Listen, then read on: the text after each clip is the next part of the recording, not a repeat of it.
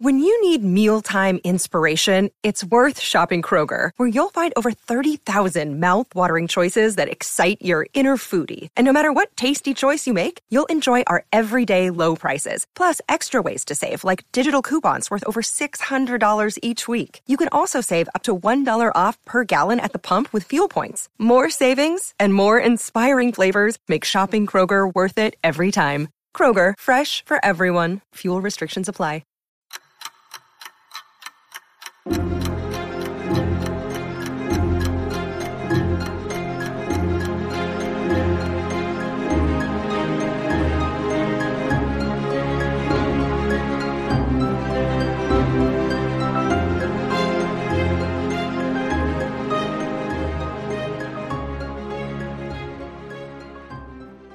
Hey, welcome back to another episode of Parker's Pensies. This is a podcast where we explore thoughts in philosophy, theology, nature, and life. I love thinking about cool stuff, so come think with me. Hey, before we get going here, just want to give another shout out to the Patreon supporters. You guys are awesome. A couple more of you joined this week. I really appreciate it. And as I said in previous episodes, looking to do this more full-time. That would be insane. And so the more Patreon patrons I have, the more time I can allocate to finding new guests and reading their books and bringing that stuff to you guys. So I appreciate those who have been supporting me already. And if you have benefited from this podcast, please consider becoming a Patreon patron. You can find the link in the description. Another way you can support is to subscribe on YouTube and hit the notification bell. And then a third way, which would be huge, is going to Apple Podcasts and leave me a 5-star review and a comment. That would be awesome. Today's guest is another special one. We have with us Jordan Steffaniak, and we're going to be talking about some of his work on immutability. Jordan is a co-founder and the editor-in-chief over at the London Lyceum. I forgot all the stuff he just told me. Like the editorial board. The London Lyceum is sick. If you guys don't know about this, I think it's londonlyceum.com. I'll have to bring him in. We'll ask, but it's a podcast very much like this. But they interview a lot of the similar guests. They also have book reviews and they have a whole website going, something that I need to do. That would be fantastic. So without further ado, let me just pull Jordan in. Jordan, thanks so much for coming on the podcast, man. Yeah, man. Thanks. This is going to be fun. I'm excited for it. I think you're doing some really neat stuff over here. Thanks, man. So I just butchered like the website. But where can people find the London Lyceum at? You didn't butcher it. It is the londonlyceum.com. And you're right. Right now, I mean, primary meat of our stuff has been, book review, critical book reviews. I'm not publishing just a summary of a book. That's a waste of everybody's time. Yeah. You can go look at the table of contents and get that. What we've tried to do with those is to get some sort of expert on the topic and to critically engage important or popular books, and to do it in a way that is both charitable and very serious.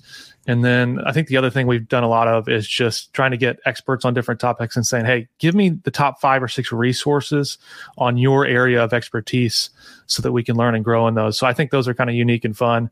We have goals to have more content that's more expansive, but right now that's been the meat of the content on the website anyway. Yeah. So with the name, my brother asked me the other day, because he was listening to our episode on there. Yeah. He's like, well, why London Lyceum? And I didn't know if I caught this in one of your earlier episodes or not, but I figured, okay, you guys are, at least you are 1689 Baptist. So I thought London, maybe following that, and then Lyceum, because like Aristotle's Lyceum. But then I Googled it, and there is a place called the London Lyceum. So I'm like, dude, I don't actually understand, I think. Yeah, I had no idea there was actually a place called the London Lyceum until after we started. And when I tried to Google our stuff, that was what always came up. Yeah. We finally eclipsed them in the Google rankings. So I'm excited about that. But you are right. I mean, the Second London Baptist Confession of Faith is the primary reason we called it London, though. I mean, there's all sorts of awesome stuff in London. But yeah, lots of or Baptists, so our forebears who were spent a lot of significant time there. And then, the Lyceum with Aristotle. So the idea was just, hey, we're Baptists, we're confessional Baptists, but we are actually wanting to be philosophically aware and oriented and things like that. So just pairing the two together, I thought made it pretty unique. And I like the LL combo. So it was kind of fun. Well, you're a Baptist, so you have to do the alliteration. Like that's part of the DNA. We've got 4 values and they're all C's. So that's right. Charity, curiosity, critical thinking, and cheerful confessionalism. And the last one has 2 C's. So that's technically 5. That's fantastic, man. Well, okay. So you tell me about analytic theology. How'd you get into that? I looked at your THM or your thesis and saw Welty, like we talked about before. I absolutely love Welty. All my listeners love Welty. How'd you get into the philosophical side of theology? Dude, that's a good question. I went to seminary as an MDiv student, thinking philosophy for the most part was for the birds. I became a Calvinist, probably, which I know, whoever's listening to this, there's probably half of you guys hate Calvinism, whatever. Yeah, I'm a Calvinist. It is what it is. I'm not, belligerent about it. We can be friends. It's cool. But I became a Calvinist senior year of college, I think. And so I wanted to go to the Southern Baptist Theological Seminary because, they're all Calvinists there, which is not totally true, but for the most part. And so I'm doing this, and I hear all these guys talking about philosophy. I'm like, dude, that has nothing to do with the Bible. What are you guys doing? That's a waste of time. Colossians 2:8. Don't you Colossians 2:8, bro? Philosophy is bad news. Right. A year or so in, I become a member of a local church, and the associate pastor there, we really develop a relationship, a friendship, and he's finishing up his PhD in philosophy. And so he starts slowly feeding me these philosophical theology type things. I think the first book he gave me to read was, Faith and Rationality with Walter Storff and Plantinga and others. And from there, I just kept reading what he kept giving me and realizing, wow, I am totally wrong in this. And I love theology, but I love philosophy and the tools and resources it provides me to do good, serious theology. So over time, as I just kept reading, from the genesis of that associate pastor, I become just enamored with analytic theology and finding that it is a fabulous tool. It's not the only tool to do good theology, but I think it's an underused tool, and it's a very, very good one. Yeah, dude. I was similar story to you. When did you graduate college? 2012. Okay, so 2 years before me, and I became a Calvinist my senior year of college as well. My brother just kind of dumped. He was at TEDS and became a Calvinist in Tom McCall's class. Sorry, Dr. We McCall. love that. Yeah. And for those who don't know, Tom McCall is like the Arminian of Arminians, and super good analytic theologian in his own right. But my brother went the opposite way. Yeah. Go ahead. Yeah. I just said, Tom's awesome. So just give him a shout out if he listens. Yeah. And I'm sure he's really, hating the fact that my brother and then me became Calvinists because of him. But yeah, then started getting into just tons and tons and tons and tons of John Piper. But then I thought, I want to read the people who Piper's reading. I want to read the people who, I never really went for Sproul that much, but I would hear Sproul talk. And so I was like, okay, fine, I'm going to go read Turretin. And then once I got to Turretin, it was like, okay, philosophy is a really big deal, and it's not evil. All of our forefathers did that. And so I need to do this as well. So I'm going to, Lord willing, go on to pursue some philosophy, but that's what you're doing right now, right? You're getting your PhD in philosophy, and that's at Birmingham. Yeah, the University of Birmingham. I think it's a great program. It's really good unique for my family situation. So I know a lot of people, they do school really fast, and they're like single and getting their PhD when they're like 25, right? And they can manage that. Well, I've got a family. I've got 2 kids. I'm a little slower than everybody else because I'm trying to pay my way. So I couldn't really make a residential. I could make a residential program work, but I couldn't make a program work that required me to be like a TA and make like nothing and support my family. So I get the pleasure. I work full time in the finance industry, and then on nights I'm a PhD student at the University of Birmingham. I go over there occasionally, and then I've got supervision meetings with I've got 2 supervisors. My main one's Nick Effingham, who's a tremendous philosopher in his own right. And then my other one's Eugen Nagasawa. And Eugen's brilliant. So, it's a great time, great experience. I recommend it. I've learned a ton. I've been told that I'm really dumb, not in those words, but it's sharpened me in a lot of ways that have been really, really helpful. Yeah, that's awesome. I think Eugen he's the editor of the Elements, Cambridge Elements, I think. Yeah, that and Religious Studies, the journal. Oh, snap. Okay. So he's doing. I don't know how he does all that he does. Yeah, yeah, just a beast. He's on Closer to Truth all the time. He just had a conference at I guess the University of Birmingham. Technically, it was online since because COVID and all that stuff. But Closer to Truth, what's his name? I can't remember his name, but he does all those cool videos. It was a part of the conference, and Eugene's organizing the whole thing. I'm like, wow, yeah, dude, you're a beast. Yeah, we don't mention him here on this podcast because he's our competitor. No, he's awesome. I always forget his name too, and then it comes to me when I wake up at night. Yeah, he's that show's super good, but I am trying to steal all of his guests, so hope he doesn't mind. Dude, that's awesome. So I wanted to get into some of your work because you are you're confessional and you're analytic theologian and you're studying philosophy, and so all that kind of comes together. And I think you are following the roots of some of our fantastic forebears like Turretin and saying, I'm going to bring all these tools together, history and scripture and philosophy, in order to think clearly about this stuff. And I think, would you call yourself, would you say that you're invested in like the Retrieval Project or something different? Are you more constructive? Yeah, no, I think I'm invested in retrieval and renewal type efforts. I've got a book proposal out there on classical theism in general. And I mean, I use that terminology to some degree, though. It's just kind of a fancy grab bag. What was it 5 years ago? If you were in churchy kind of context, it was all about being gospel centered. Yeah. You just throw that word in there because it's like magic. That's and right. It brings the masses. So in some sense, I don't love the word, but at the same time, I do think it's a good one. And I think it kind of captures to some degree what I'm trying to do.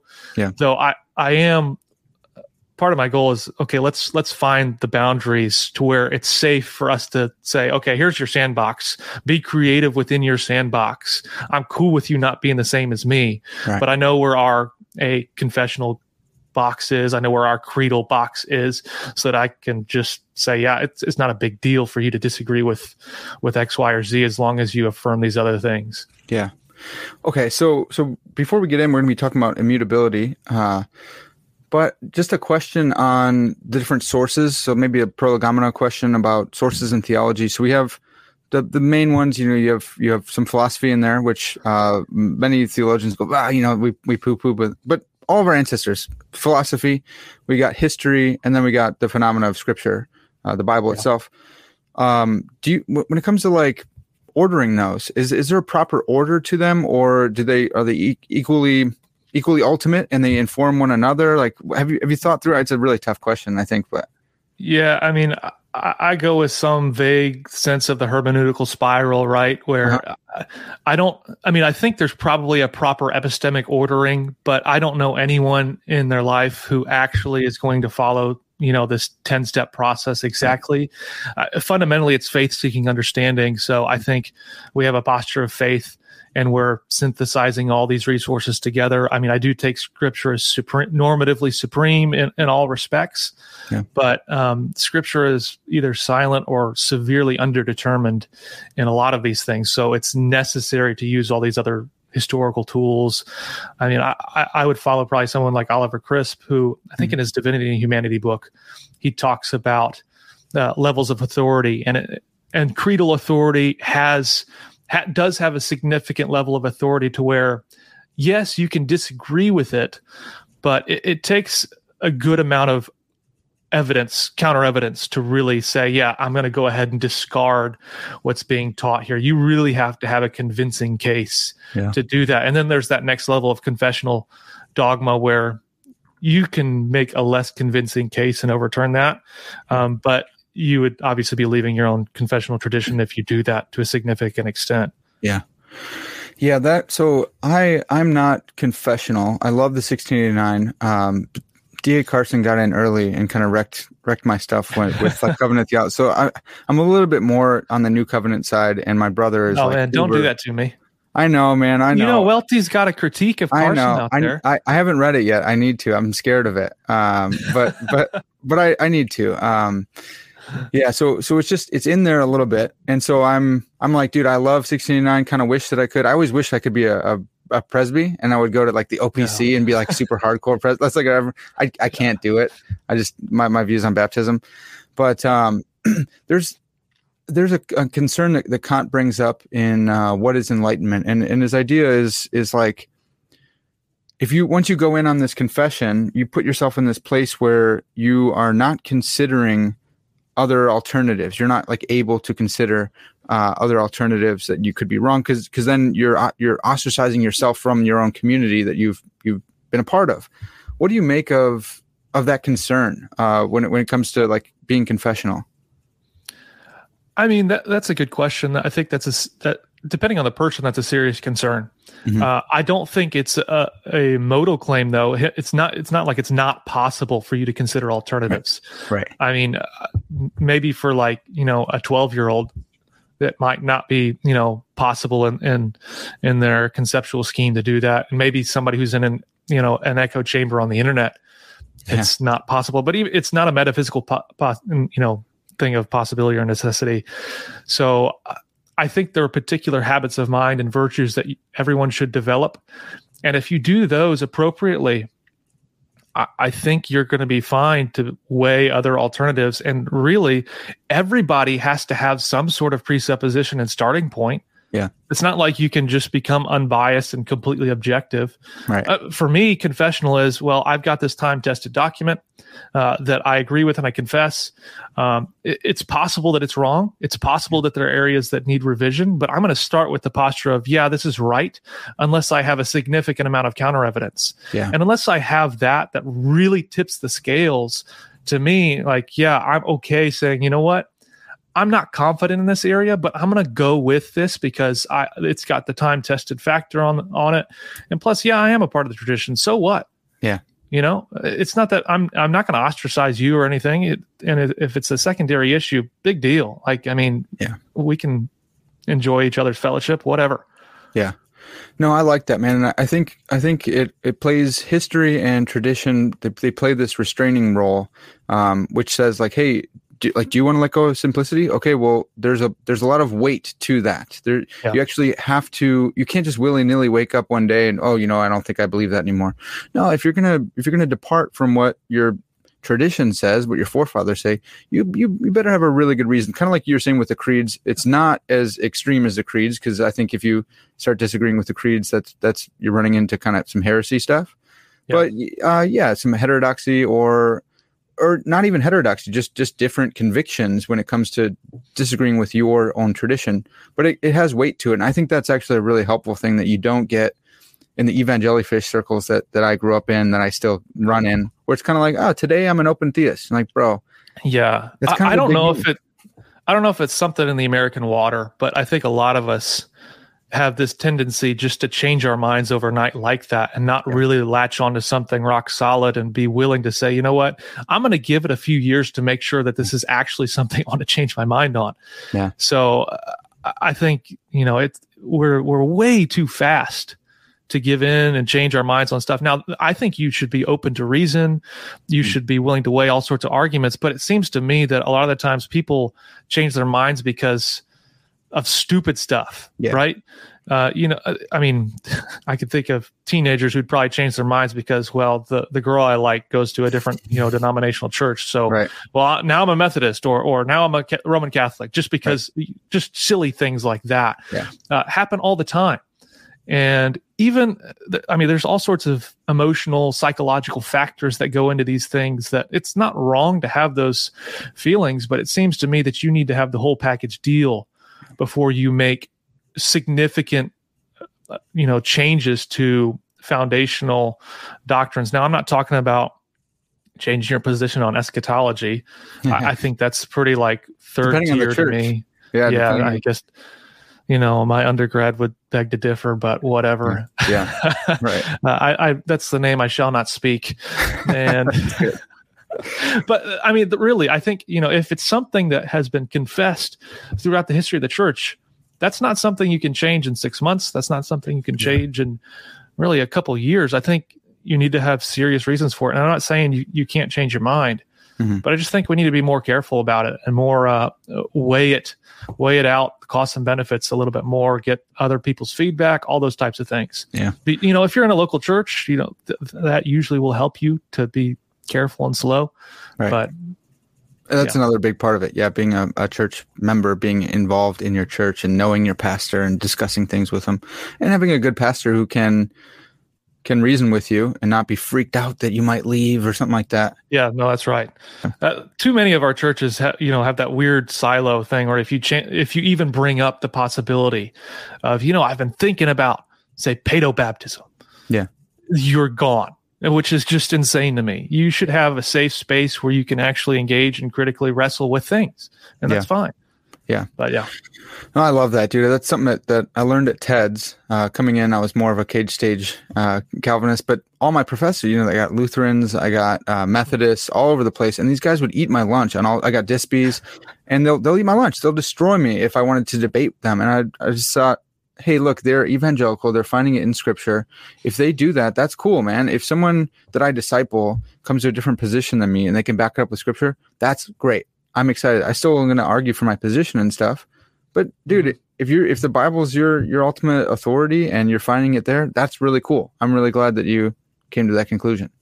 Yeah, I mean, that's the beauty of the creeds, right? We can all confess the same similar doctrine that's been handed down to us from the very beginning, and we can be friends. I don't have to get upset if you change your mind and say, you know what, I'm going to go be whatever it is. I'm a Baptist, so a lot of people like to go be Presbyterians because they think that's edgy.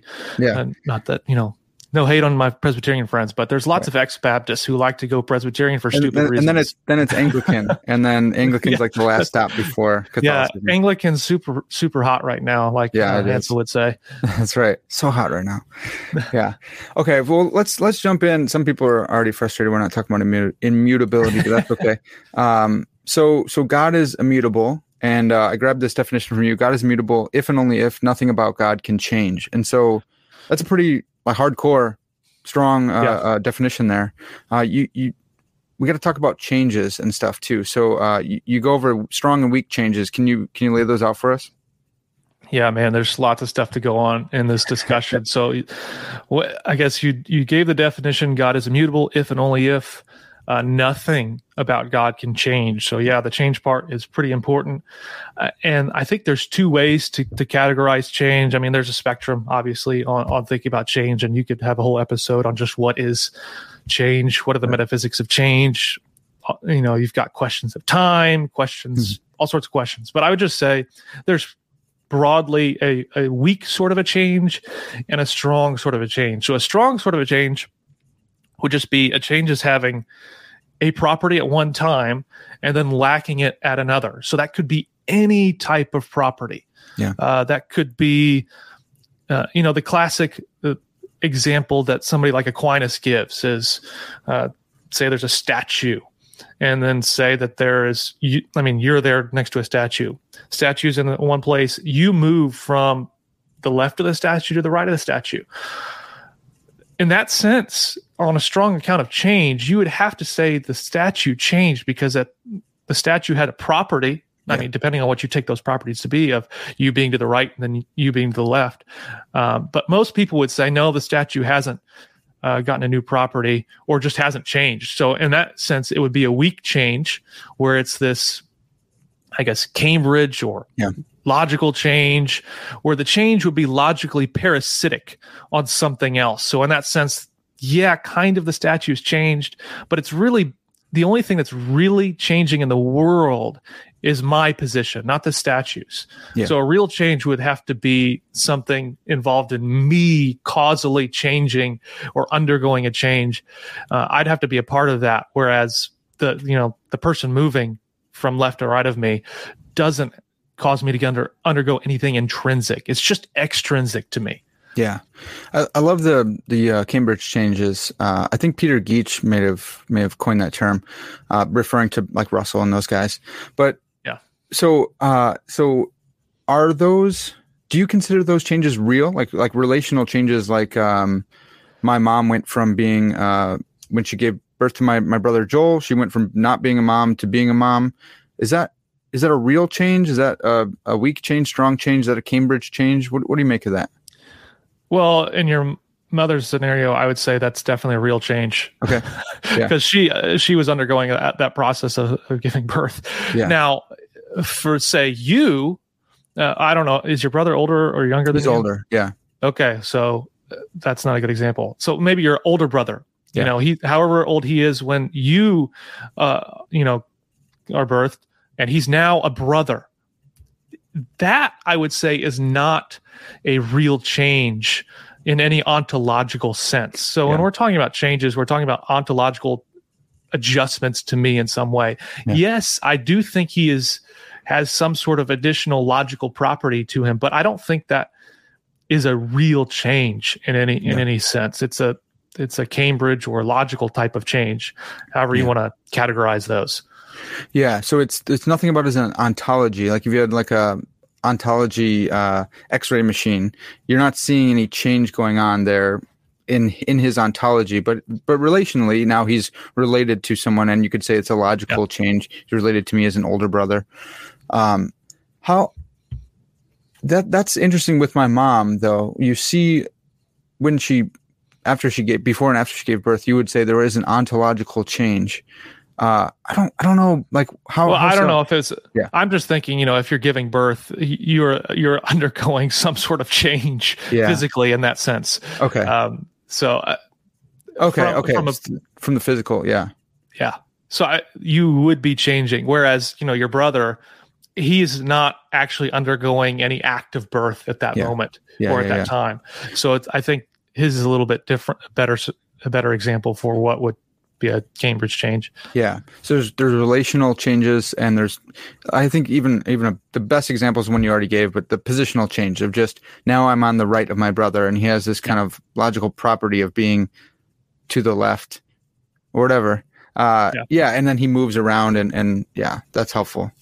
Because I mean, if you want to get stuck in on thinking about relations, I mean, you could spend forever talking. There's not really a lot of monographs. There is no monograph on the metaphysics of relations that exists.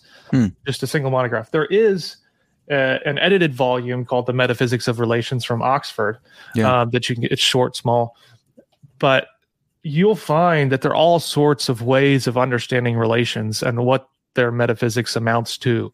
So depending on who you talk to, you're going to get different understandings of what would potentially count as a real change, the addition of some sort of property and those sorts of things. Yeah. So obviously that impacts how you understand God doesn't change. Right. Exactly. Yeah. So some who are thinking that that's pedantic or overly technical, it's not. Like we have to get to that's why analytic theology is important, and using the tools of analytic philosophy is important, because we want to get clear on this stuff as far as we can, because we're talking about God. What could be more important than getting clear on than God and his relation to us, whether he has one or not, is kind of an important deal. So you have this strong sense of immutability. God is immutable if and only if. Nothing about God can change. And then you gave some other senses of immutability, weaker senses, I would say. Can you repersonate those for us? Yeah, so I think if you read the literature out there, you're going to find several senses of immutability. I think probably across the board, every single Christian wants to affirm some sense of immutability. Right. It's just depending on what is actually immutable. So you have this strong overarching sense of nothing about God can change. Then you have other views, which I don't know if anyone really takes this view, but it's a possible sense, which would be God is immutable if and only if he never changes. Yeah.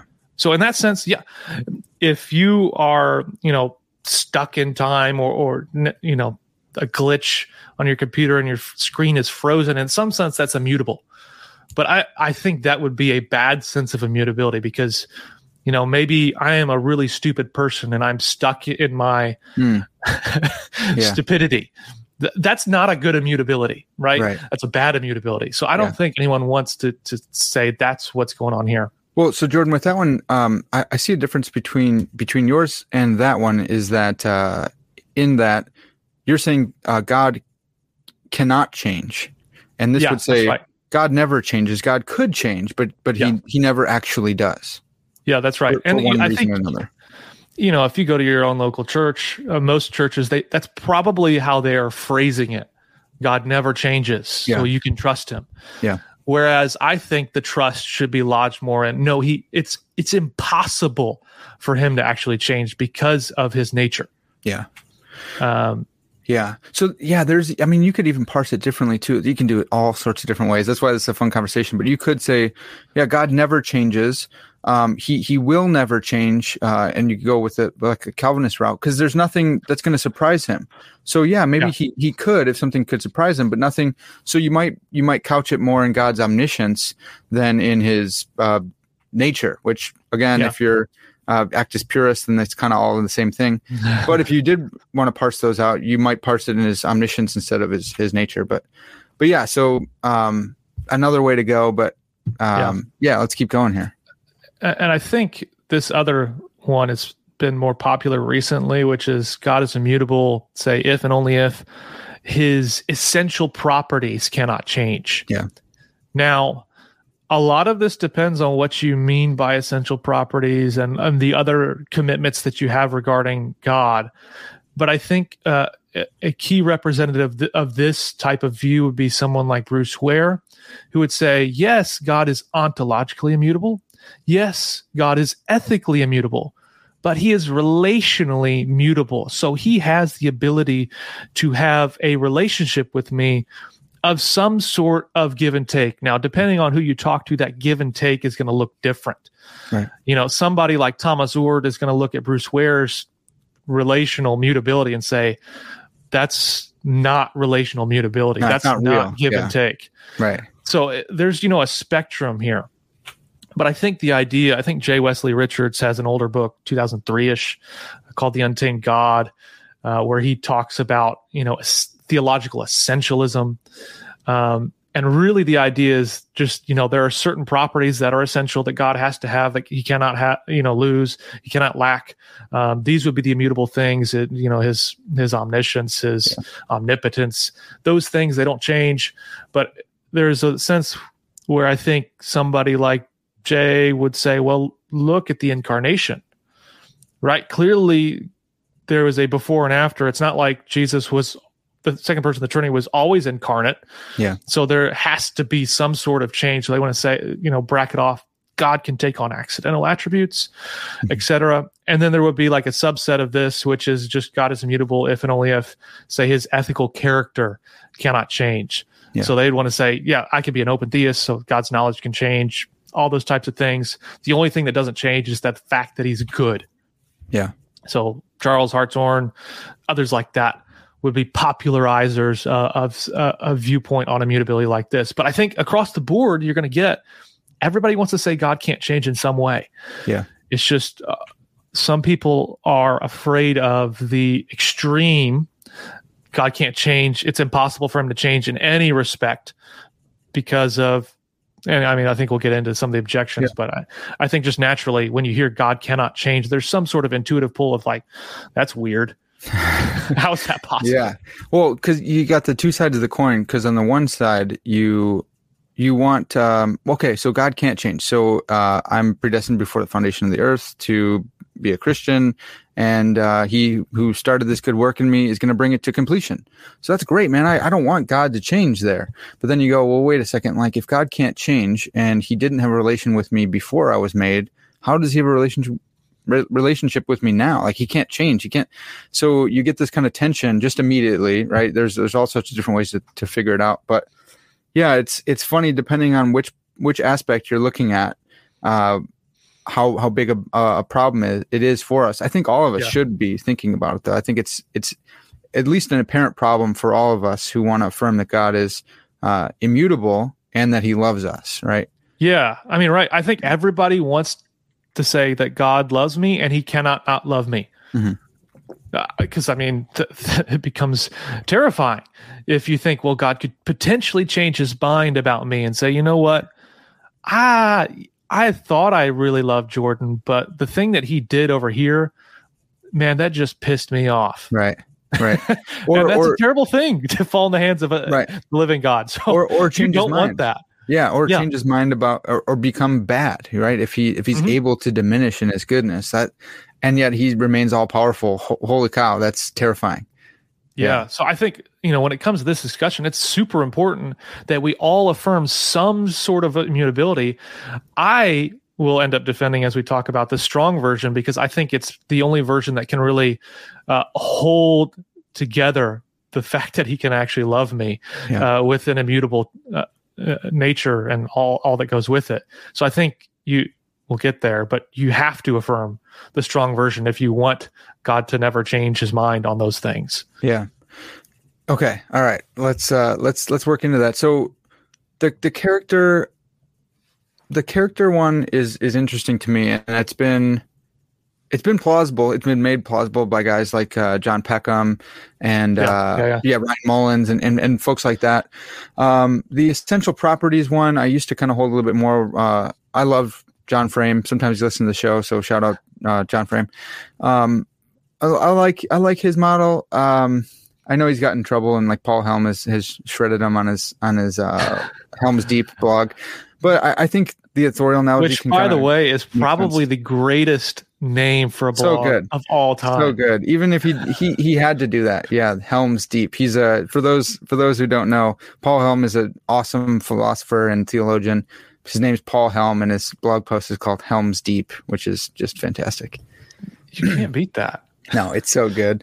He already won the game. So I think I want to get there because I want you to help convince me here. But did you want to go into the historical thinkers at all, or should we just keep going on? Yeah, I mean, I'll just give you a smattering. So I think, honestly, if you look from the beginning of the church to now, the near universal consensus is God is entirely immutable in all ways. So if we're going to change that, we need to have some serious firepower. Now, so you mentioned guys like John Peckham, Ryan Mullins. I haven't read John's latest book. I plan to. I've read a lot of Ryan's work. I think he's super sharp. He's hilarious. Yeah. But I think he's wrong on some of these things, and I'm willing to start with the posture of I think the tradition is right. So you go from Gregory of Nyssa, of Nazianzus, Augustine. You got Arminius. You've got Aquinas, Anselm, Turretin. I mean, Bavinck. You've got everybody all confessing the same. God is immutable in every respect. He's immutable in both knowing and willing, in essence, in decreeing, in being, all these terminological words they're saying. Now, I think there is some room to explain what that means, and there's a little bit of latitude in there of a strong immutability versus just a typical strong immutability. But I think across the church history, you're going to find it, and you find it in some church councils. So Council of Antioch 325, and the anathemas and those things which most people don't actually read. Right. You're going to find it says we anathemize those who suppose that he is immutable by his own act of will, just as those who derive his birth from that which is not and deny that he's immutable in the way the Father is. So the idea here is saying not that we anathemize immutability, but those who think that he's immutable because of his will. Yeah, they want to say, no, it's because of his nature. Right.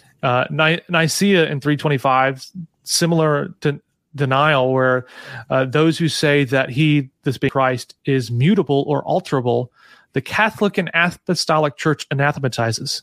Yeah. So I honestly think people have not realized that something like the Nicene Creed actually anathematizes those who say that God is mutable. Yeah. I don't think they've realized that. I don't think they've reckoned with that fact. Yeah. And then obviously you've got all the confessional documents where God is immutable in essence and will. And Richard Muller, I mean, the post-reformed dogmatics, like, boss in every sense of the word, says it is a mark of continuity in the thought of the church from the time of the fathers through the 17th century, this doctrine of immutability. So across the board, I think we have a strong consensus. This is not actus purus type of consensus where that shows up on the scene later, and maybe it's true, maybe it's not. But it's comes in the medieval period and on. This is something that's confessed throughout the history of the church. So I think changing this, pun intended, I guess, you've got to be careful. Yeah. Well, so two things here. So I wanted to talk about triage really quick, but first, some people are, this is going to be on YouTube, and I love you folks on YouTube, but sometimes you guys just make these blanket statements. They're crazy, crazy things. Someone out there is going to be thinking, well, of course Christ is mutable because he was born. God can be mutable because he was born in Christ. And just to address that point really quick, it's like Theology 101, but some haven't taken that, so that's okay. There's this qua move. According to his human nature, yes, he changes, but according to his divine nature, no, he does not change. And so that's the whole point of the hypostatic union, that one person, the second person of the Trinity, the Son, has two natures. One person, two natures. So one nature can change, the other divine nature does not change. Yeah. And you can do some cool fancy moves like J.C. Beale and say, you know what, I'm going to do subclassical logic. Yeah. And it's just contradictory, but it's still true, which I still don't understand how that works. But, you can do that. Right. Yeah. I got to be careful with that one. It's still tricky to me too. Yeah. But all Christians affirm that. If you're a Christian, then you affirm the hypostatic union, even if you don't have that language. And so just for those who are confused by that, who might think Christ changes. Yeah. Christ changes according to his human nature, for sure. That's right. Yeah. So, that's the traditional easy way to just explain it. Look, he changes, but that's it. It is his nature. Now, obviously, when you go that route, you get all these questions. Well, can natures change, or is it just persons that change? Right. Is this just a metaphysical mistake? So I think those are serious questions, but we can save those for a little bit later. Yeah. I do think, we talked historical consensus for all your listeners. We talked about, you were talking about triage, right? So we have scripture that's supposed to be supreme, where seems to be scripture that generates the claim that God doesn't change. It's not just that, some dude dreams it up in his head, right, while he's a monk on, I don't know, Lake Louise in Canada. Yeah. It's looking at texts like Malachi 3:6, where it says, "For I, the Lord, do not change." Mm-hmm. Numbers 23:19, God is not a man that he should lie, or a son of man that he should change his mind. Samuel 15:29, God is not a man that he should have regret. James 1:17, there's no variation or shadow due to change in God. Hebrews 6:17-18, where it's the unchangeable character of his purpose. Mm-hmm. Hebrews 13:8, Jesus is the same yesterday, today, and forever. Everybody wants to confess that Jesus is the same yesterday, today, and forever. Mm-hmm. Does that seems to mean he's immutable? Yeah. What sense is he the same? Yeah. Yeah, that last one might be even used for the character, because Jesus in his human nature can change, absolutely, but his nature does not. But anyways, when I was thinking of triage, I was thinking, where does this doctrine fall? It's always hard doing triage. Like, well, this one's more important than that one. But even, I guess, maybe even if you were uncomfortable with that, just couching it in what's most important for today.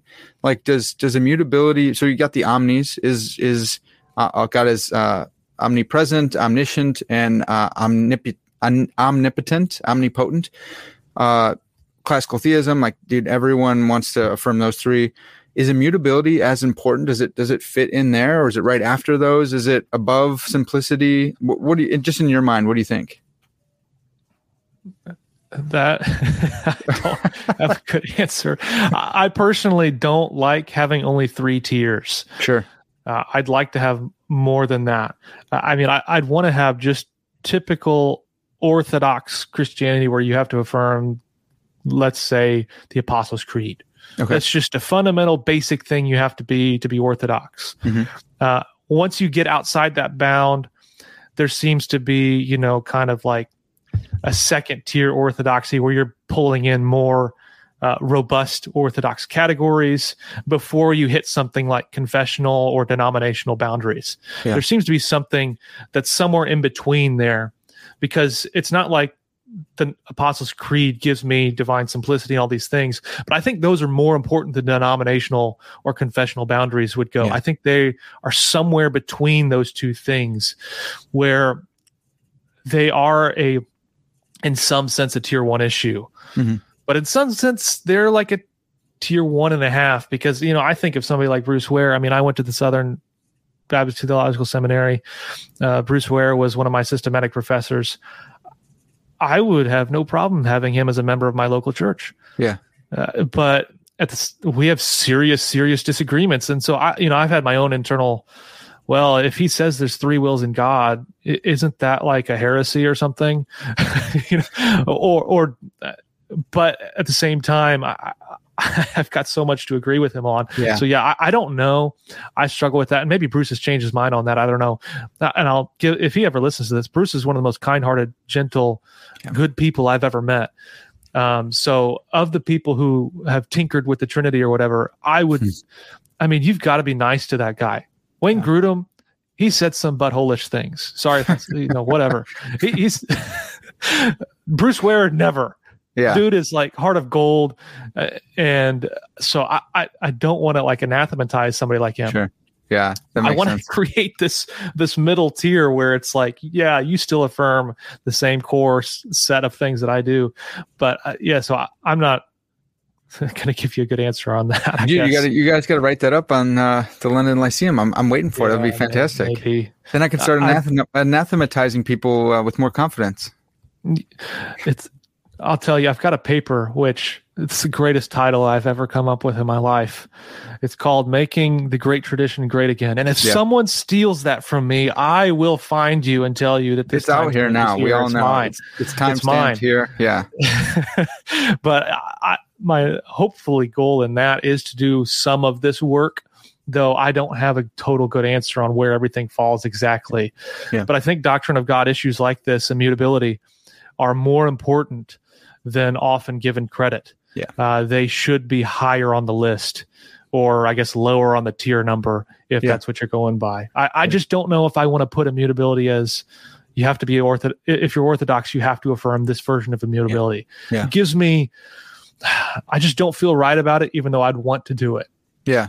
No, I'm glad you feel that way, man, because I think that happens a lot, and we both know people who do that, and it's kind of take it or leave it. Here is classical theism as I'm interpreting it, and if you do not agree with it, you have put yourself outside the faith. And it's like, dude, you could chill a little bit on that, because that's not quite true. But I mean, we're all inconsistent believers, right? I mean, I've got stuff that I think is right, but turns out to be totally wrong, and like probably all over the place. So I want to give, space. I want to be humble, give, I mean, as long as we confess the same very core things. But even in that, I mean, you could have a messed up way of getting to the fact that God is Father or God is Trinity. And as long as you confess these things, right, it gets messy. It does. Yeah. When you're talking salvation issues and then ordination issues and things like that. Okay. So before we get into the philosophical stuff, which is I'm super pumped for, just a quick question on like the nature of immutability, the doctrine itself. So like the omnis, I would say probably cataphatic. They're positive about God. God is all powerful. God is all. You're saying something positive about him. Is immutability? Do you see that more as apophatic? Is that a negative attribute, or do you take it in more of a cataphatic tone? No, I definitely take it apophatic. Okay. Though depending on who you talk to, they're going to be a little bit more willing to go the opposite route. Yeah. So I think it is just a negative. God doesn't change. Okay. It's probably the easiest way to go about it. But as you know, I think strictly apophatic theology is incoherent. Yeah. Because you are saying something positive, even though you're trying to deny. Yeah. Yeah. John Freeman got me with that early on. There's another side of the coin, kind of like a polar concept argument, where if you have the concept of one thing, you kind of have an idea of its polar opposite. The concept of its polar opposite. Okay. Even though that's really hard to say sometimes, but I think we'll get to the polar opposite or the polar concept. What makes immutability immutable, or a strong doctrine in like aseity and perfection, stuff like that. So let's just jump into some of those philosophical ones. You got some arguments for immutability, which they're philosophical, but you're still trying to ground these in scripture. You're still finding these from the scripture verses that you quoted earlier. Yeah, so I mean, these are just good examples of analytic theology. And a lot of this, I think, does utilize perfect being theology. Yeah. Now, depending on what you understand perfect being theology, for whatever reason, it's got a bad rap. Like, people think that perfect being theology is just, well, I think this is the best example of this, therefore God is just like this. Yeah. I think Trevor Lawrence is going to be the greatest quarterback of all time. Yeah. Therefore, God must throw a football like Trevor Lawrence. I mean, that's just stupid. Right. Stop the caricatures. Like, chill out. Perfect being theology is not that.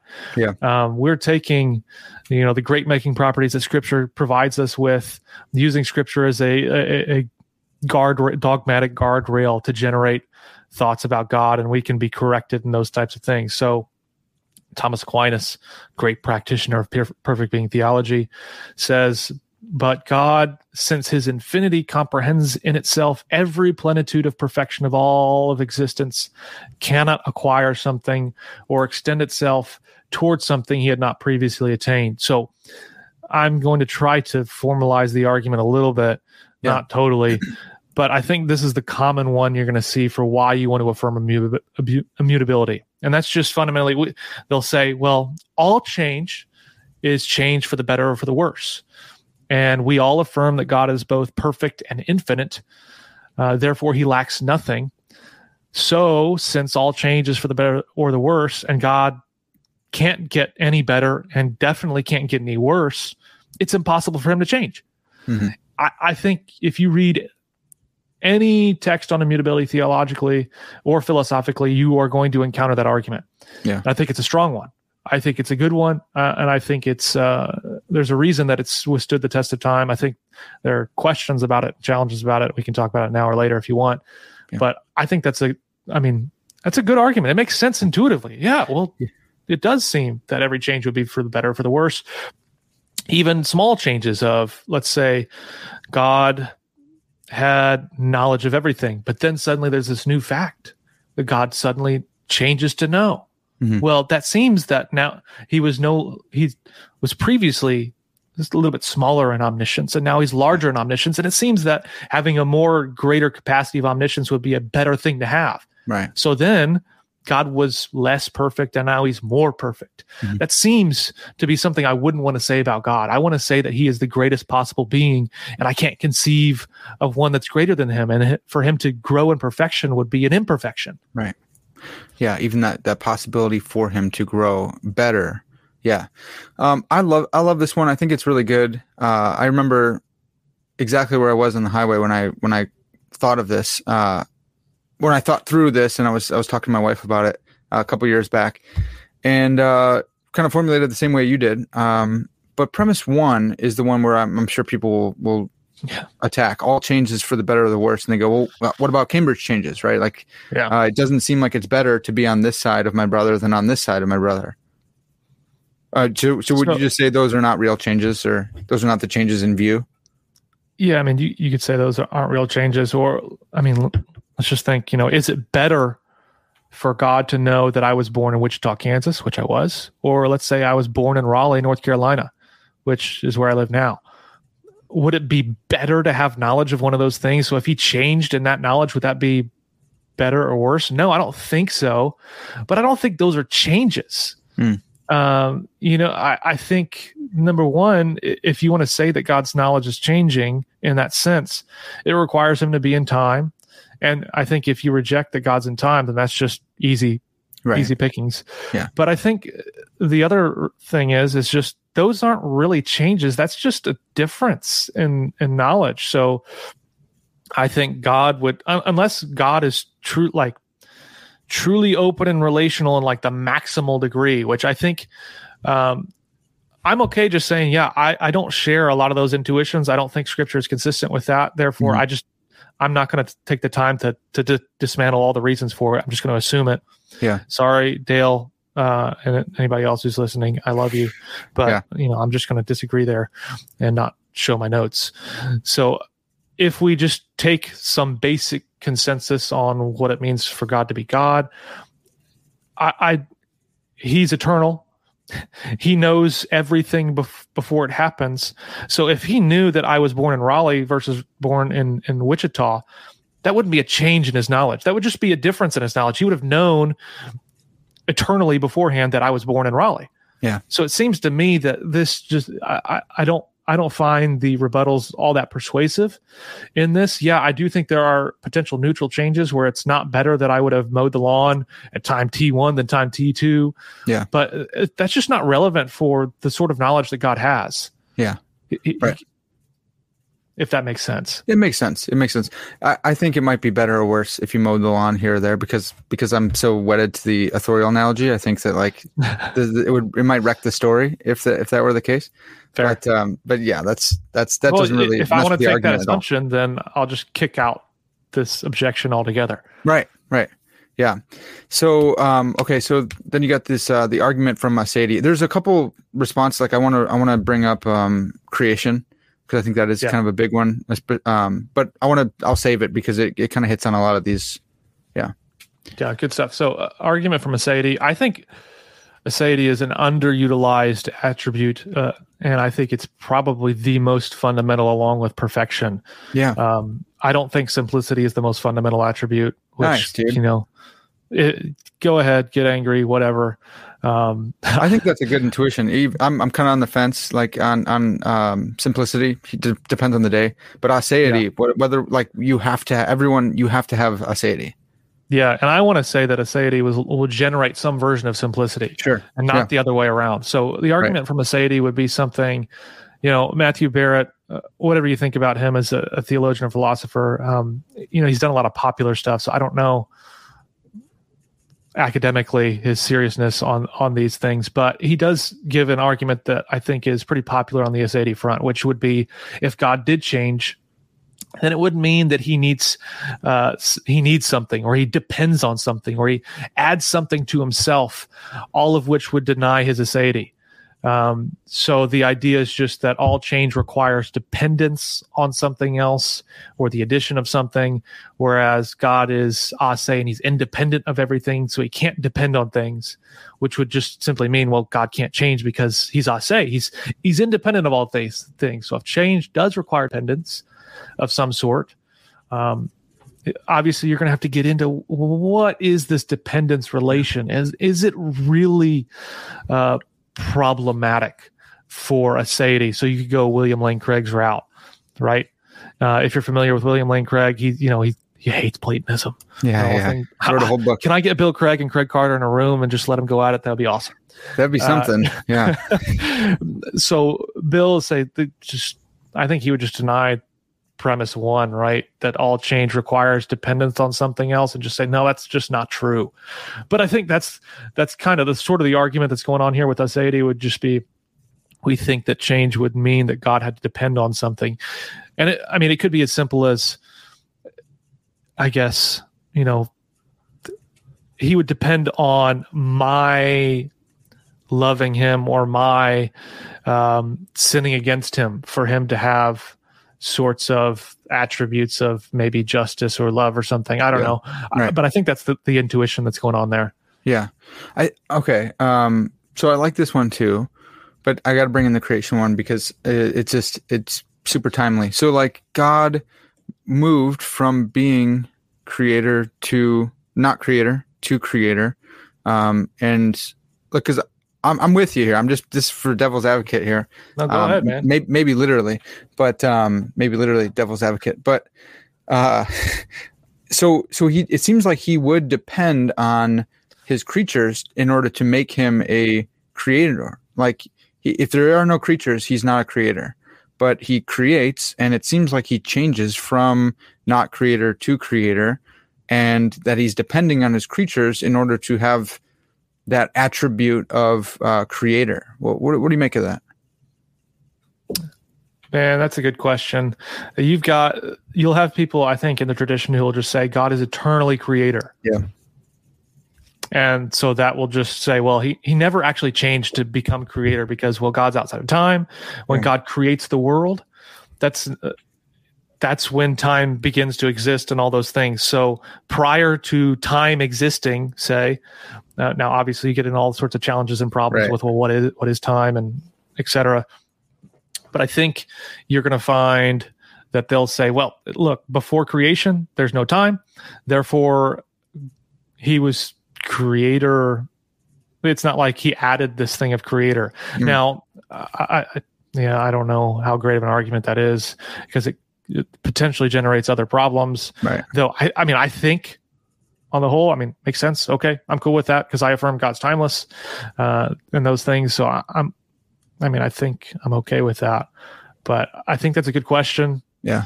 And I don't think that had enough thought given to it. And that's something that I'm trying to think through in my own mind and turn it over. I don't know if I have a ready-made fancy way to explain that and dance around it. Yeah. Well, I'm with you on that one. And like Ryan Mullins came on the show. He talked about this exact because he was going over one of his Philosophy of Christi articles, and he's pretty devastating when it comes to like the eternal creator type thing, because he says, well, it's similar to like eternal generation. So if you want to affirm an eternal generation, it seems like eternal creation, like that might get you in some trouble here. Yeah. And I don't know how much he's fleshed out that argument, but that one is really scary for me, because I do want to have eternal generation, right? So I think Mullins has pushed on the necessary creation piece, where if God is immutable, then he necessarily creates, which would go along with the eternal creator, right? Which seems to be a problem. So the idea is that I think most people want to say that God is contingently creator. He could have done otherwise. Yeah. But I think Mullins pushes in, well, actually, if you go the immutability route, if you go the eternal creator route, that requires there to be no accidents in God, no changes whatsoever. And if you have a contingent creation, that requires God to obtain the accidental property of creator at some point. Right. And since creation isn't necessary, God cannot be immutable. But for me, I think there's a couple avenues you can avoid the necessary creation charge. You could just bite the bullet and say, yeah, it's necessary. It is what it is. I'm just going to take that, which personally, I have some intuitions that say, you know what, it's a big deal. Because then you're just affirming that God has compatibilist free will and not libertarian free will, right? So it's compatible with his nature, and okay, so what? Yeah, so you just, like Brian Leftow in his gigantic God and Necessity book that is just an absolute beast to go through, would say that God is eternally, necessarily, essentially generous and creative, which necessarily entails that he will create something besides himself. And to me, I'm like, well, that seems to be still a willful necessity in some sense. Yeah. So I'm kind of like, yeah, you know what, big deal if it's necessary. But I definitely get the alternative. It's like, well, you don't want to do that because you want it to be possible that God existed just eternally, joyously by himself. So I understand that. And I think there's other ways you can get around it. You can say, well, you can go the timeless route. Well, God's timeless. So yeah, he's kind of eternally creator, but at the same time, he's not. Yeah. And then you could just say, well, I think relations metaphysically aren't real. So yeah, God adds this property of creator, but it's completely irrelevant. It doesn't jeopardize his immutability whatsoever because it's not something that's actually changing him. Yeah. Which I think that's a very creative way, the one that I haven't seen a lot of people go, and one that I've got a piece that I'm working on that I'm trying to say, yeah, that's an option. You can just go this route and say, well, just the relations, those types of properties aren't the right sorts of things that would hurt immutability. Yeah, well, one of my friends, Will Bankston, PhD candidate here at TEDS, he's got something similar. He had I forgot what the article is at, but published an article on something like this, and he's working on his dissertation. And it's like it's probably Aquinas's line, but God's like a fire, and wherever you stand in relation to that fire, it'll warm you, but you get too close, it'll burn you. You put a marshmallow on it, and whatever, it'll feed you. And so it's something like that when it comes to relations, and making the creation, the creator relation a Cambridge change or a Cambridge relation. I don't know if that's right, but which it seems it's like deflationary, right? And it sounds like, well, then that's not that big of a deal for God to be creator. Like you you've taken all the wind out of the sails.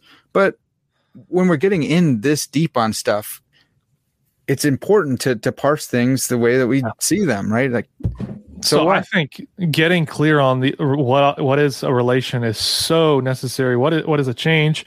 I mean, 'cause let's just think here. Your mustache versus my mustache.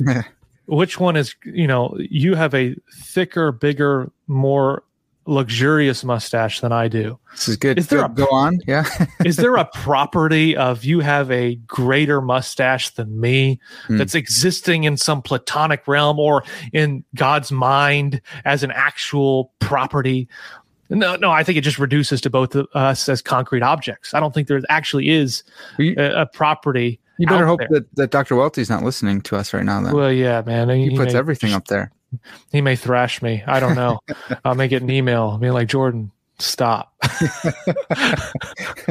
And I will probably listen because, I tried to defend a version of analogical language in one of my courses with him. And man, he just dumped on me. He's really? Like, dude, this doesn't make sense. I thought he'd be an analogical guy. Well, that's a whole nother discussion of what counts as analogy, what doesn't, and all that goes on in there. But suffice to say, I try to do some crude theological version of an analogical language and realize that, wow, I have no idea what I'm talking about. I'm really dumb. Man, that's why so my first chapter in my thesis was on analogical predication, because it's an authorial analogy. And Van Hoos was like, so you're talking about metaphor and analogy, right? You're going to parse those. I'm like, yeah, I'm gonna.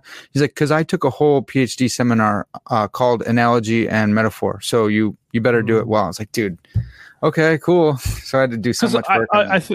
Here's the key thing. Like, if you want to do analogy, you have to affirm some sort of univocity.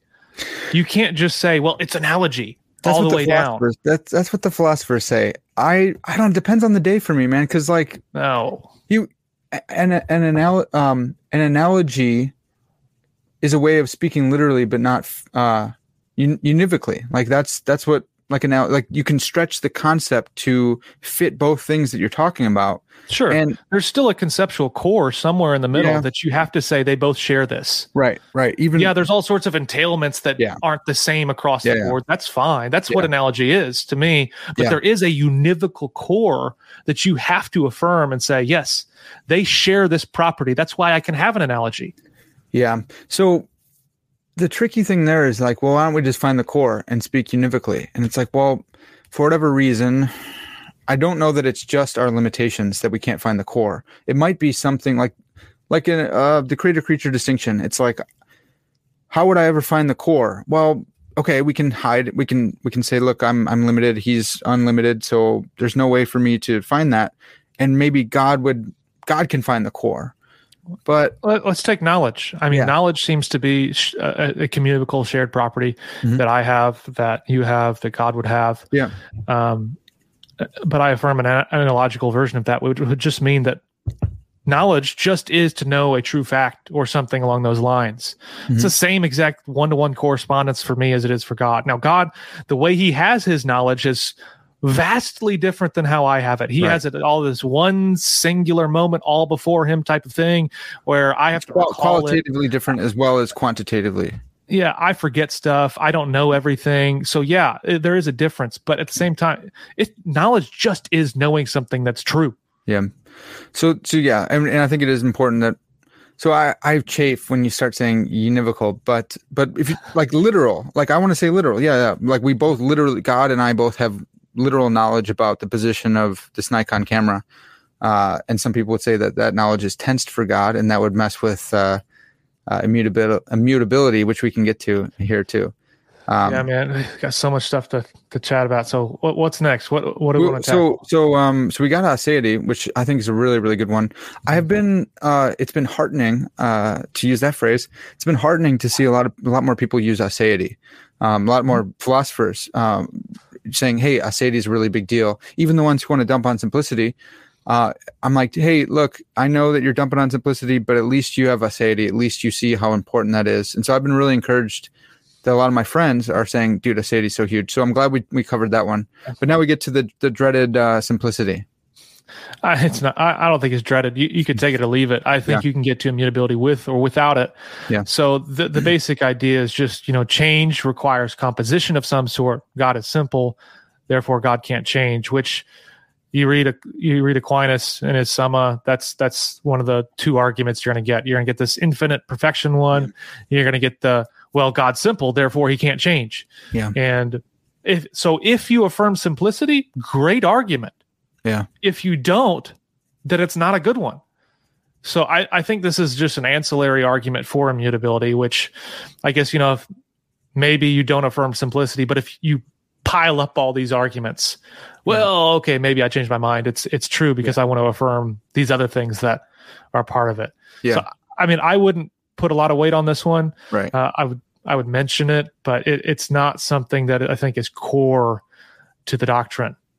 I'm glad you said that, because a lot of times people will put such an emphasis on simplicity and say it does all these things. And change requiring composition is interesting. I don't know if there's like a mereological simple, that might be different. Like if there's one like one superstring that God made, like it's simple. I don't know about superstring. I'm just using that because I don't know if they exist or whatever. But there's a superstring or whatever fundamental particle you want to say. Like, would it have to be a composite in order to like heat up or slow down or speed up? What do you make of that? Your guess is as good as mine. Obviously, then you're gonna be like, well, are there really actual simples? Yeah, right. Besides God, those types of things. There's not aseity simples. I think that's why aseity is really important too, because God could make a simple thing, but it would not be aseity because it would be dependent on God for creating it. And that's why I want to use things like aseity and perfection as the core generating doctrines for anything that I'm doing, because that's a shared assumption across the board.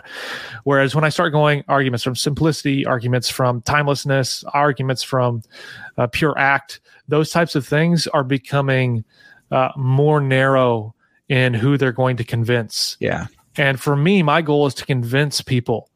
That's good. I want people to share my viewpoint because I think it's right. So I'm going to use shared assumptions to do that. Yeah. So some people will be like, well, you're not very good at being reformed or confessional or something because you minor on simplicity and that's a major thing. Okay. I'm trying to convince people and persuade them. Yeah. Like, big deal. Like, I think simplicity is right. But just the reality is most people today don't think simplicity is right. Yeah. So I'm not going to spend all my time and energy trying to focus on that when I can focus on other shared assumptions that we have and build from there. Yeah. I think that's really wise, dude. That's what I'd try as well. I think it's just, that's what we do in evangelism. That's how you win people. That's how you persuade people. Hey, look, you believe this. I believe this too. Let me show you how believing that can lead you down this road. And look, stop wherever you want along the way and we'll talk. But that's it also means you don't be a freaking jerk about your beliefs too. So can we all just be on the same team of let's not be jerks? Yeah. Yeah, dude, that's a good one. Okay, well, this next one is really interesting too. So they're all interesting, but the argument from eternity. Yeah, I think this is probably the best one that requires a commitment of something else that is not totally shared. Yeah. So the idea would be change requires me to exist at T1 and T2. I have to exist at 12 o'clock and then exist at 12:01 to experience change, because that's just what change is. It's like this passage of time, the passage of moments. Yeah. So it would mean an eternity in a timeless sense. Mm-hmm. Because the next assumption would be God is eternally timeless. So he doesn't actually properly exist at T1 and then at T2. He exists at some transcendental plane of existence that is both T1 and T2 at the same time. Yeah. Therefore, God cannot change. And I think this is a valid, sound argument.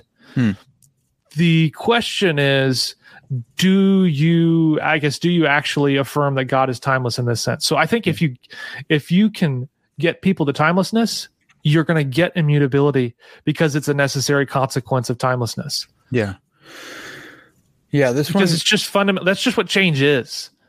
And so if you exist timelessly, then you can't change. Because you need time to change it. And I wonder, I've listened to some physics. I've been listening to some physics lately, and they talk about, the relation between time and space, and how time is like I don't know. It's so tricky when you get into like the fundamental aspects of time and space. So like whatever you affirm God is outside of space, then he's outside of time. And if you need time to change, then he's outside of that. But you have the transcendence and immanence of God. So God is immanent in reality as well. So what do you make of that? Because I know Sproul said this once, and he's like, I'm going to show you that God doesn't exist, right? And he showed like basically premise 2 that God is eternal and does not properly exist, either at T1 or T2. But you got people who want to say God he's omnipresent, right? It's one of the omnis. We talked about how important those are. What do you make of how can you hold both of those together? Well, if you want to go probably the more traditional route on omnipresence doesn't mean God's actually in time in any sense. It just means he has the power to act at any moment and the knowledge required at any moment. And that is what counts as presence. Yeah. So on that account, I don't think there's any problem here. Now, if you want to go a more serious route of omnipresence, which I'm very sympathetic to and probably have this, like, I think it like tickles some of my intuitions to say, it's just he's entirely present by his essence as well in some sense. I'm not sure how to cash all that out, but I think you guys like Turretin who are actually making this argument about omnipresence. So it's not like and immensity, right? Turretin puts a big emphasis. Well, I mean, he's omnipresent because he's immense. I think Ross Inman makes that point as well. Yes, he does. So that's the idea that's going on there, and I don't know how that would affect this.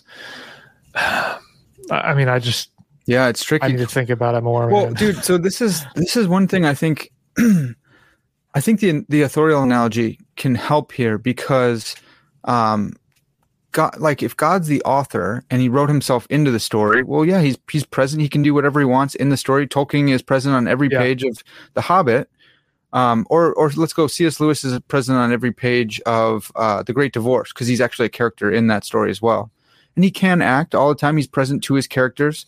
He's there on every page, but he's there in different senses. He's there as a character, but he's also there as an author. But as an author, he's there in the transcendental way that you were talking about, where these are his words, this is his story, these are his thoughts.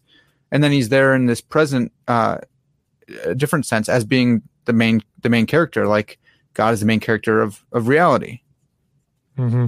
Yeah, I mean, I think that makes sense. That's good. Yeah. You, probably some of your other guests are way smarter than me and could answer this question better than I could, but who else is as good looking as me? That's right. So, well, that's why you're here, man. You're just the eye candy. No, this is good, man. I love that you're able to do this too. Some guys, some people are less comfortable going at the edge of their thought. Yeah. And that's what I love doing. That's why we're doing this, podcast. Cause it's like, hey, we don't have all the answers. I certainly don't, but it's just fun to think through and see where you have to bite bullets. I have learned the most when I get into arguments and I get to that edge where I realize I have no idea what I'm talking about. So I'm just going to say something really stupid to try to like throw them off. But then I realize I go home, I'm like, man, I have no idea how to answer that question. Right. And it drives me to understand it. So for me, I mean, I'm in this constant cycle of realizing that I'm really dumb at some point and spending all this time trying to think about it. And that's what drives me to not be so dumb there. Yeah. Before I realize I'm dumb somewhere else. Yeah. Well, it probably makes sense why we both have shows where we have people come through and help us through. Because I think one thing is, I think you're a smart dude, but you can't know all this stuff. Very kind of you. You need to get to know more people. Maybe. But like neither one of us can know all of these things. And like our guests are experts. They've spent 5 years, most of them, thinking through a particular topic. And so it's like now we get to accumulate all of this stuff and we're like this receptacle for all of these, because they don't have all the answers that all the other guests have. They've there's not enough time in your life. So it's really nice to have this kind of funnel of the London Lyceum or Parker's Pensies to get all the information in here. And I mean, it's not like I haven't thought about immutability. I mean, I spent 2 years on a THM thesis on it, and that means I'm probably on the top like 0.2% of people who've thought about this. That doesn't mean I have good thoughts. In history, about it. In history, right? Because think about human history. How many people have done that? That's probably true. It's crazy to think about. And there's just I can't think of any monographs dedicated to it. I think there's a guy named Ronnie Kurtz over at Midwestern Seminary who did his dissertation on this. So I imagine his is supposed to get published at some point. So then you'll have a monograph on immutability. Yeah. But there's just not really much out there on this. So I think even though I may not have all the answers, I've thought about it more than most people have. Right. Well, and dude, you're crushing it anyway, so it's not like you're doing a bad job. Let's go on to Actus Purus. How is this one? Well, lay it out, and we'll talk about maybe the similarity or dissimilarity between this and simplicity. Yeah, I mean, this is, I think, almost the same as simplicity, but it's not, because it's talking about God as pure act. So, as simple as I can make it, the idea that God is pure act is that he has no potentiality to be different or to change or anything. So I have the potential to age. I have the potential to lose my hair, which, I'm slowly doing because I'm 31. And when I was 25, I never thought that I'd lose my hair, but here I am.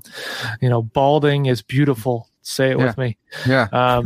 But I have the potential to do that. I have the potential to become smart. I have the potential to become dumb, all these potentialities. Pure act says, no. God has no potentialities because, again, he's perfect and he's infinite and all these other things. So without potentiality, the idea is, well, God can't change because change requires the potential to be different in some respect. Yeah. And if God lacks that potential across the board, well, then God can't change. Right. I really like this one. I know there's people who will take issue with saying that God doesn't have potentiality, but I just don't see how God could have potential. Like he is actual. Like if anyone is, it's him. Like the one would be the creation. Like he had the potential to be creator. So you have to flesh that one out. But again, intuitively, I'm like, well, I don't think that's right. I don't know how to argue against it right now. I have some kind of like speech act type. I think if you mash this together with like a speech act theory and the authorial analogy that I like, God is eternally speaking. The three persons of the Trinity are speaking to each other, glorifying one another to each other. And so for God to turn and speak out this way and create by his word like he does, I think there's something there. I don't have it fully formalized or anything like that, but I think Actus Purus can help us make sense of God going from not creating to creating by the word of his mouth, which he's always doing.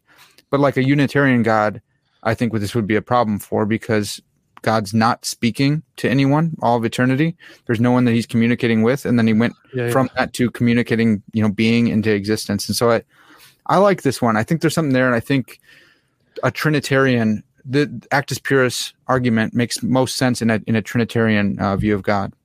Yeah, I mean, I think this one's right. I think it's good. I typically avoid using it just because the doctrine of God as pure act is so contentious. Yeah. But I mean, I don't. It seems weird, but I don't know how to get around it. If you affirm, these other sorts of attributes. Yeah. So unless there's a way to explain God's infinity, God's perfection, all those things without having to have God as pure act, I feel like I'm stuck with it. But it's a good argument, so I'll take it. Yeah. And I like that I used to not like it, but the alternative, I think, is, well, you have potential, but also you have like an inert God who's like not acting for all of eternity. No, that's right. And then went from being inert to acting. And that's the potential turning into the actual. And you can parse it different ways. I'm just saying, like, intuitively, that's how I feel, and I don't like it. Yeah, no, that's right. So, I mean, I think it's a pretty good argument. Yeah. It's dependent on you affirming God as pure act. Yeah, right. Okay, so we got one more here. We got the argument from priority. So this one, I think, I don't know if I've seen it anywhere except for Petrus Van Maastricht. I could have butchered how you pronounce his name. I butcher people's names all the time, and he's dead, so I can't ask him. Yeah. How do you pronounce this, bro? He says that whatever is changed by something prior. So change requires some sort of external mover to something. It seems to be, is the claim. And God is supposed to be unmoved and independent from everything prior to him. And so therefore God cannot change. Yeah. I think maybe this is a good one. I think you probably can come up with counterexamples. I mean, I can't think of them. Yeah. But I'm sure there are counterexamples. Somebody smart would be like, well, that's not true. You can be changed by something prior and it not be external to you or problematic for your priority as the fundamental first unmoved mover. Yeah.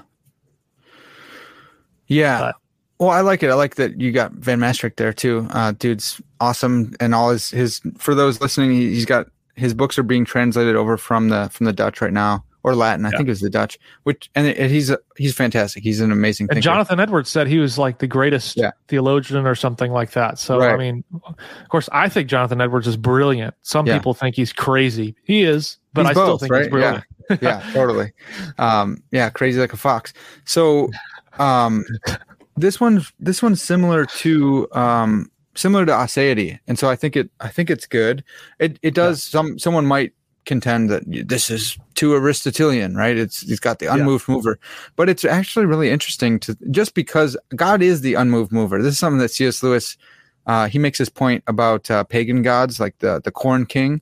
It's like, well, God actually is the corn king. He's not the corn king that they mean, where there's only one God over the king, or there's only one God who is over the corn. But he is the one who gives life to the corn, and like he is God of the crops. He's God of the frogs. Like he showed that in Egypt, that he's the God of all these different things. And so if Aristotle's argument's good, then that's God. God is that. He's just also personal, and he's just way more than Aristotle said, but he shouldn't be less than what Aristotle said. So just because Aristotle said he's not a mover, that's not an argument against it. No, that's right. I think that's right. Yeah. Okay. So God is unmoved. That's interesting. I'll have to think about this one more because I don't know. I'll have to try and see if I can think of some counterexamples, but intuitively it seems right. And since it's Van Maastricht, like it probably is. Thought about it more than I did. So, and he's a smart dude. Right. But, and all these arguments, I think you end up having to have that first sense of divine immutability that I had, this strong sense. Because I think the other alternatives of, essential properties, et cetera, like that, they end up revising some of these other attributes that most of these people want to keep, like omniscience or timelessness. Because Paul Helm in his book Eternal God has this pretty funny example where it's basically, if you want to take an essential, like that's all that can stay unchanged and everything else can change. Mm-hmm. God's omniscience is actually going to end up changing. Yeah. So God had knowledge it was running at T1, and now he has knowledge of it running at T2. So he's constantly learning, unlearning things, all these types of odd stuff. So I think you're going to end up denying something like omniscience if you want to go the essential immutability route, and like non-essential stuff can change. And I think most people want to keep omniscience. That want to go that essential route. Otherwise, they would just say, "Well, it's just who cares? It's just his character." Yeah. So I think, or you have to qualify omniscience in such a way that it's like, well, that's not really what most of us mean by omniscience. Mm-hmm. Yeah. That's right. Okay. So I think you end up having to deny something like that or revise it. Yeah. Okay. As we close up here, man, something I want to touch on was impassibility, and it's a different doctrine, but I want to get your thoughts on it. Like, is impassibility a subset of immutability, or is it in your mind, is it alongside it, or is it a category of an entailment of immutability? Yeah, I personally think it's a subset. Okay. So and I think that's the way it's been treated typically in most of the historical literature, is impassibility is a subset. Now, you could say it's a distinct thing, which is fine, whatever. I don't think there's any substantial difference from doing that. Mm-hmm. But I think impassibility is just that idea that God cannot be externally acted upon. Yeah. And of course, you have different senses of impassibility, like you have a sense of, immutability. People want to say, well, that just means he can't be acted upon against his will. Mm-hmm. So he can be acted upon if he allows it. If he wills it. Or he can be acted upon by himself. Or I think the strong sense of just across the board blanket can't be acted upon for any circumstance, any reason, it's probably the most traditional. And it's not that God doesn't have emotions. It's that he doesn't have passions. Yeah. So it's not that God doesn't have love.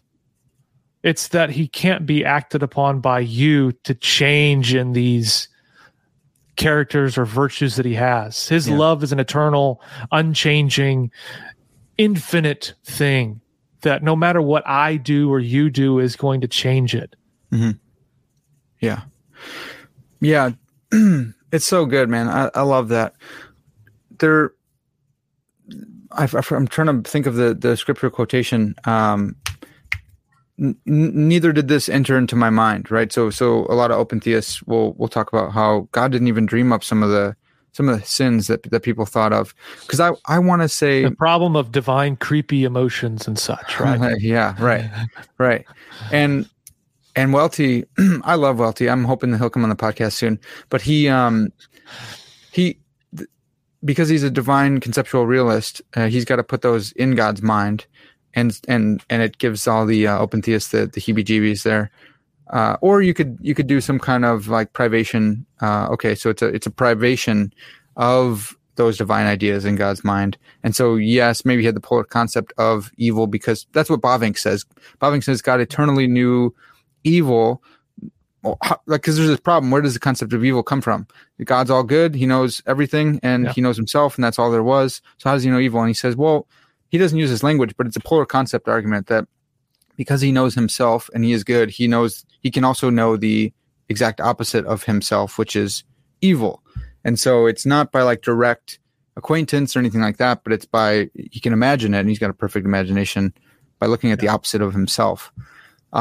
Sorry, all this to say, impassibility, it's like what you said. People will think this means God can't love us. But it's actually God. You can't force God to love you. You can't change his mind.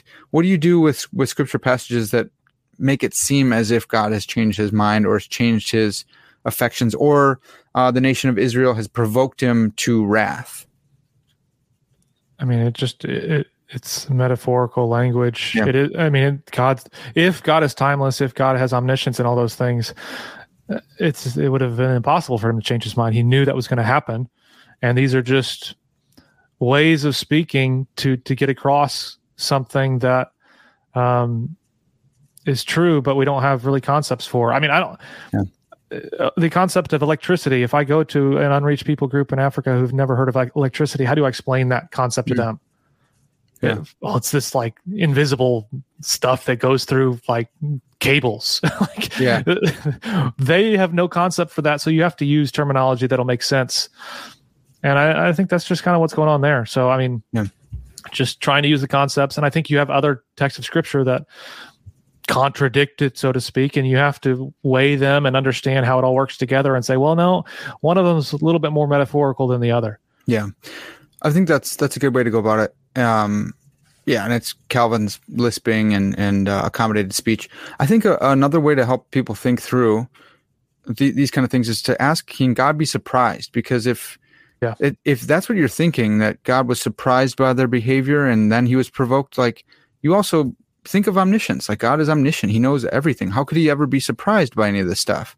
And then I want to rely back on the authorial analogy that, God can be a character in the story and also be the author of the story. So as the author of the story, he's not surprised at all. But as writing himself into the novel, he interacts with people for the sake of the plot, and so that he can accommodate himself to them, so they know this kind of thing is what God hates.